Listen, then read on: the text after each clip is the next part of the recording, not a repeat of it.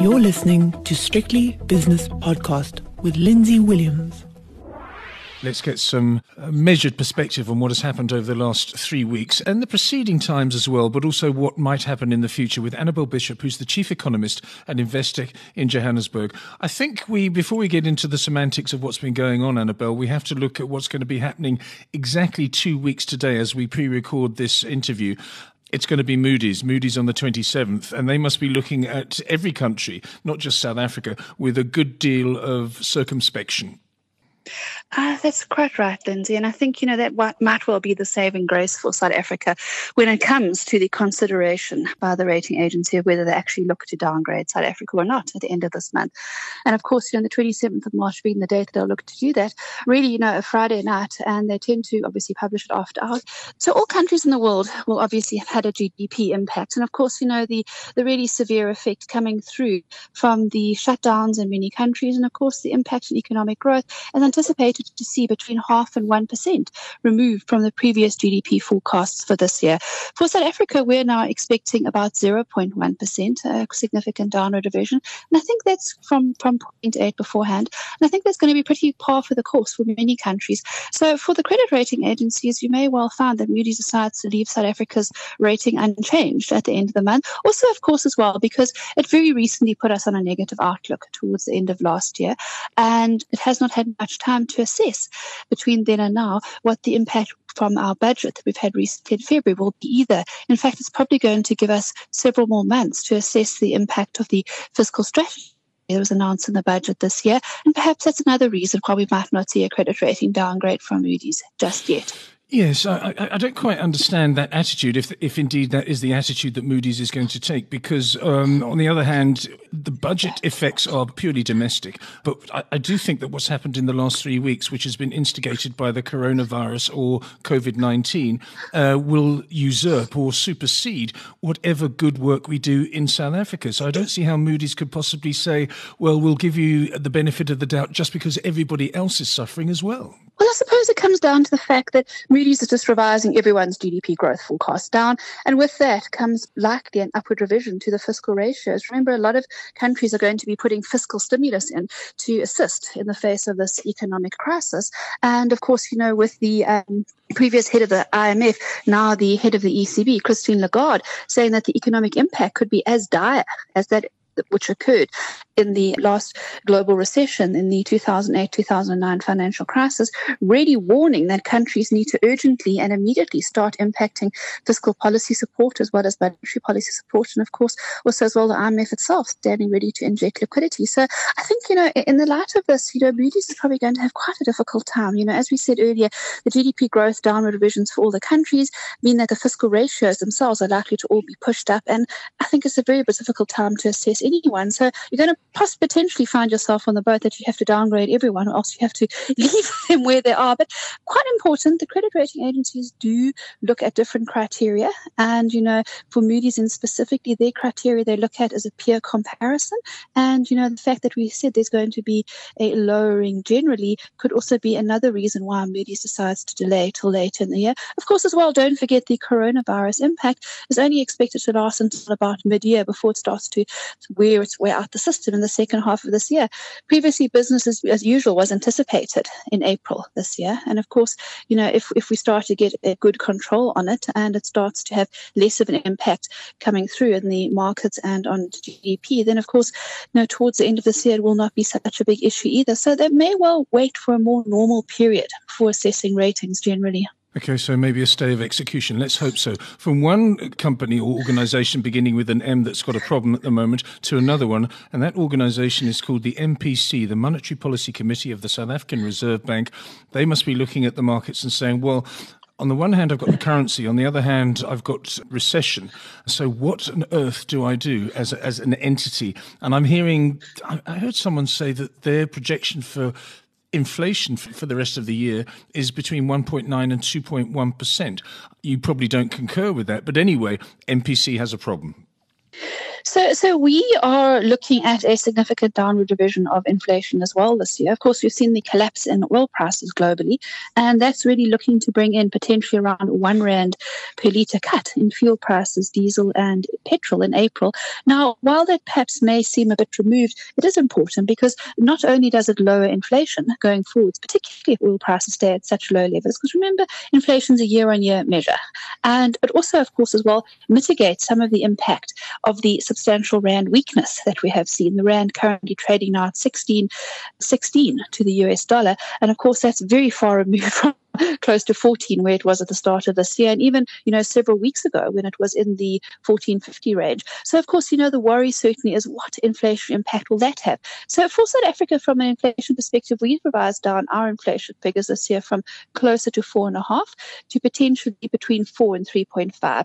And what's happening in South Africa is that there is a moderate in the pass-through effect as well from the exchange rate, really just saying that demand is so weak in South Africa that, typically when the exchange rate appreciated substantially, you got a pass-through because it impacted imported goods and services. In South Africa, our inflation is being more driven by the supply side, and that's more your state-administered prices where you look at electricity, water, and those areas, whereas demand-driven inflation is very, very weak and modest. So really, the key push coming through from the currency depreciation would typically come through from petrol prices, but as we said earlier, the big drop in oil prices mitigates against that. So, to answer your question, really, I think that you're implying the Monetary Policy Committee is probably going to cut interest rates next week. We are looking for a 25 basis point cut. I think the reason why we may not get a bigger one than that, might perhaps get a 50 basis point cut, is they're quite worried about the impact of Moody's. Moody's themselves, obviously, if they downgrade towards the end of this month, could see substantial rand weakness, and of course as well significantly higher borrowing costs. Bond yields could rise even further than they obviously have already in recently. And obviously our R186 now sitting at 860 from a yield perspective shows that the price has fallen quite a bit. This yield was below 8 a few weeks ago. So the concern certainly is that for the Reserve Bank is if they cut interest rates, perhaps the rand then could weaken quite substantially when we see the Moody's downgrade towards the end of the month. If it happens, and then they might have to reverse their decision. Now, I think perhaps the one saving grace is that Moody's has said South Africa's interest rates are too tight. They're basically saying they are too high. They're too close to the peak in the current cycle. And that really does then seem to imply that perhaps an interest rate cut could be quite supportive at the moment, could be seen as supported by Moody's and would not necessarily be seen as a bad move, and may even be assisting in their assessment of South Africa. I was watching with a great deal of interest earlier this week when Mark Carney, the Bank of England head, cut rates by 50 basis points from 75 down to 25, and that followed up on Jerome Powell, the US Federal Reserve Chair, the week before, doing exactly the same thing, but in a smaller increment. And I sent out a tweet saying, Lesetja Kanyago, where are you now? And of course, that's a completely irrelevant tweet because the structure of the South African economy and the impact of an interest rate cut on the English or the American, or the rather British or the American consumer is far more impactful than it is on the South African consumer. But there were people saying, why don't we do the same? Just as we end the MPC argument, do you think there's any chance that he could go 50 basis points rather than the 25 that you just mentioned? Oh, yes, I think there's always a chance. Our first call would be for a 25 basis point cut. Perhaps second in probability they don't do anything, which would probably be a mistake at this time, but you could understand their fears that country risk has elevated in South Africa. You've obviously seeing higher bond yields. You're seeing markets factoring in from a CDS spread point of view, the anticipation that we'll get a credit rating downgrade. So perhaps they choose to do nothing. Your third and probably least likely option is that they do go for the 50 basis point cut. Interestingly, our house view is that we get a 25 basis point cut now this month, and then we get another one probably in May. Let's hope so.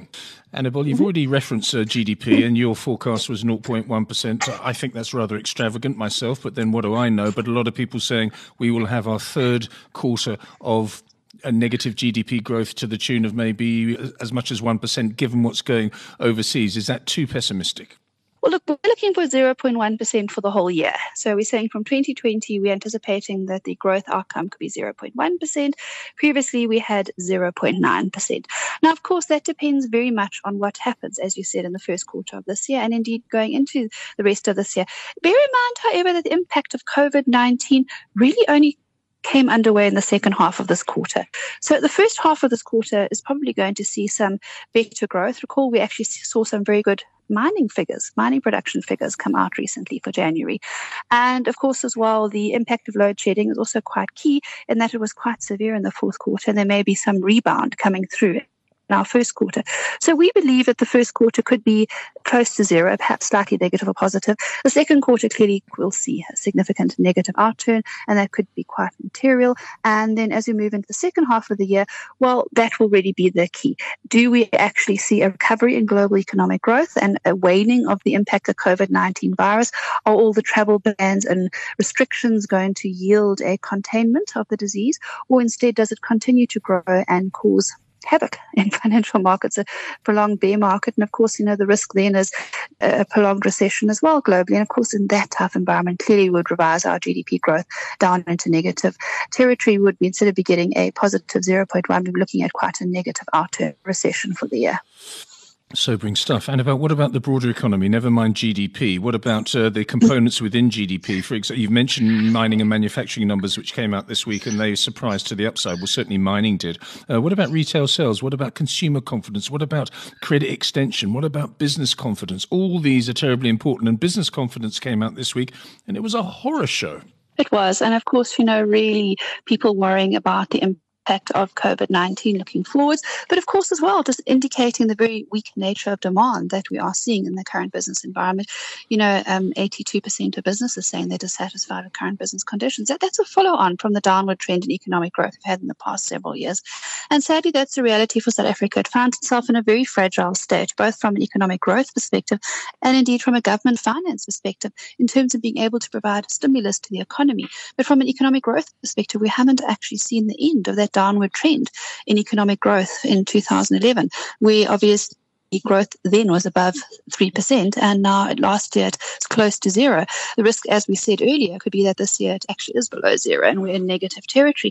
This year was expected to be the year when we saw a rebound in economic growth. Right at the start of 2020 in January, everyone was focusing on climate change. The focus obviously now is very much globally on COVID-19, but certainly at the start of this year, economic growth was expected to be 3.3% for the global economy by the IMF, up from last year's 2.9%. And this year was expected to be the year where we saw a significant lift in economic growth from 2.9% to 3.3% this year.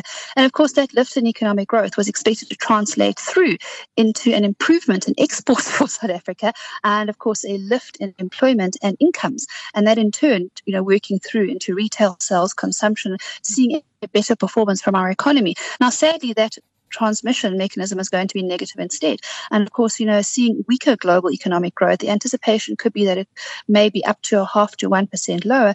And of course, the IMF recently saying it certainly is likely to be below the 2.9% of last year.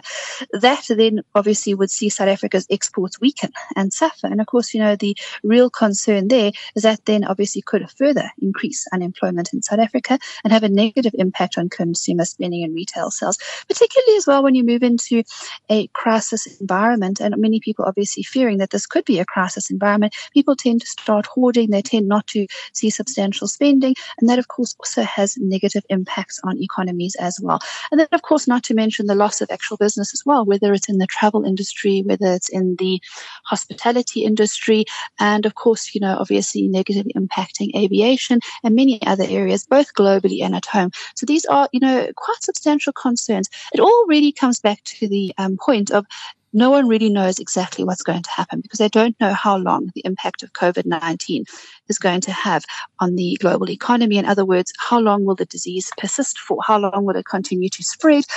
There has been evidence that the spread is slowing in China, but of course, other countries around the world, it's picked up, and that's why it's now a pandemic as opposed to just an epidemic in China. That's the big concern that we're really facing, the unknowability of this situation. It's almost like a global relay, a global disease relay. China started it, unfortunately, and then they contained it. Then it went to Italy, and Italy is apparently slowing down as well. But then it's going to go to the United Kingdom and Spain and France and Germany and everywhere else. And we're seeing countries closing down. Belgium this morning, Norway is also closed down. The United States, well, who knows what's going to happen. But anyway, it's a known, but it's a known unknown.